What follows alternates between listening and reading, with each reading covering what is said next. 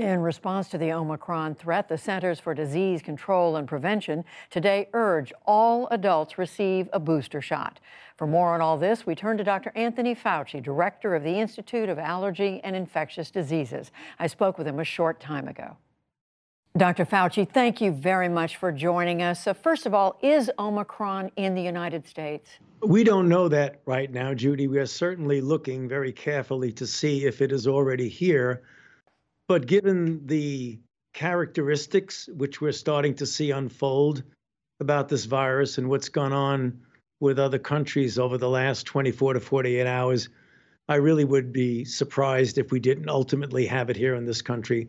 But right now, there's no definite evidence that it is here yet. Dr. Fauci, as you know, the World Health Organization is saying that this is potentially very high risk, what the Omicron poses. But then President Biden said today that it's a cause for concern, but not a cause for panic.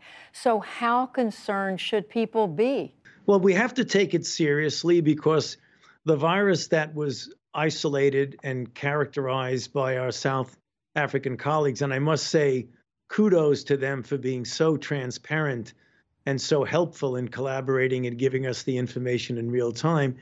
It displays a constellation of mutations, Judy, that would be suggestive that it has a high degree of transmissibility advantage, and it could, in fact, evade some of the immunological parameters that we follow, like monoclonal antibodies and convalescent plasma, and even vaccine-induced antibodies. We don't know what the ultimate impact of that.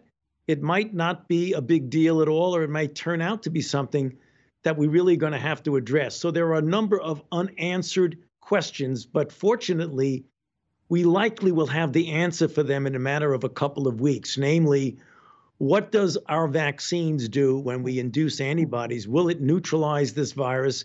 And importantly, as we're getting information from our South African colleagues, when you do get infected with this, is it a severe disease or is it only a very mild disease? So it could be a highly transmissible virus without severe consequences or not. We don't know that. And that's the reason why the president very appropriately said, we're concerned, we're paying very close attention to it, but we should not be panicking about it. Is there early evidence, though, as to whether the vaccines being offered right now protect against this new variant?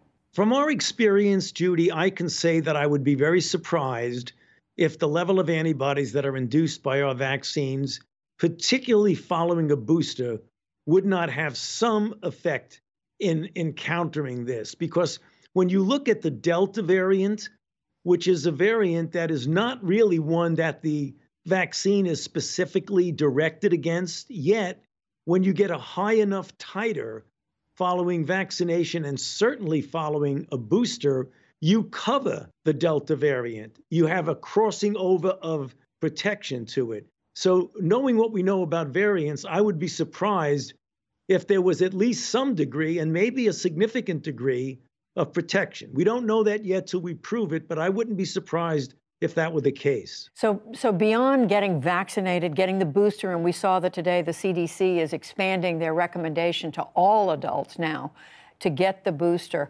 What more can people do to stay safe? Just what we've been saying all along. I don't think anything needs to change, Judy, and that is when you are in a congregate setting, particularly indoors with individuals where you don't know their vaccination status, wear a mask. I know they'll be traveling during the holidays that are coming up.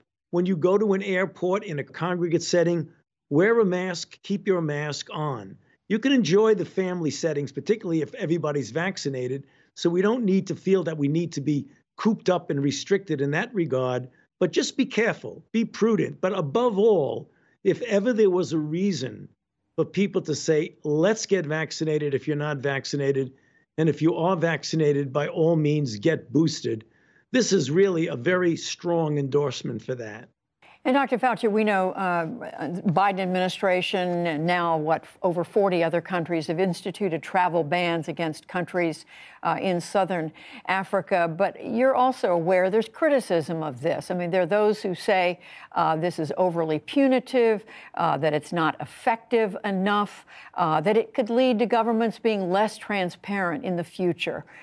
Do you think there is some truth to these criticisms? It's a very tough call when you have to make a decision like that, because when you're looking at something in which the molecular virologist and the WHO and those who are looking at the virus say, you know, this is really of a concern. We don't know yet the full scope of it.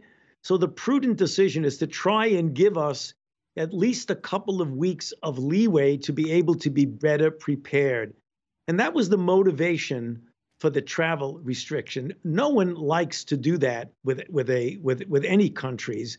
But of course, I can tell you, Judy, you know the way things go. If we had not done that, we would be highly criticized for putting ourselves in danger. So there's always going to be criticism. You just have to do what you feel is the best judgment. And hopefully, if things turn out okay, this will not be a long duration of a restriction. One final question, Dr. Fauci. Here in the United States, after all these months, President Biden spoke of the need to get more testing. It seems that there still are many Americans having trouble finding a place to get tested. I know from personal experience over the weekend trying to help someone find a testing site.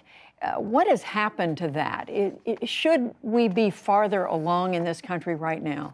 But I can tell you what the government is doing, Judy. That has been an investment of literally billions of dollars to get to the point where you have anywhere from 200 million to 500 million tests per month available. That's going to be the goal. And I think we're really well on the way there. There are places where you can get testing pretty easily, but you're right. I know of experiences of people calling me where they're having trouble finding a place where they can get a rapid test. But that is unevenly distributed throughout the country. So hopefully, when that money gets put to use to get those 200 to 500 million tests per month, this will not be a problem anymore. Dr. Anthony Fauci, thank you very much for joining us. We appreciate it. Good to be with you as always, Judy. Thank you.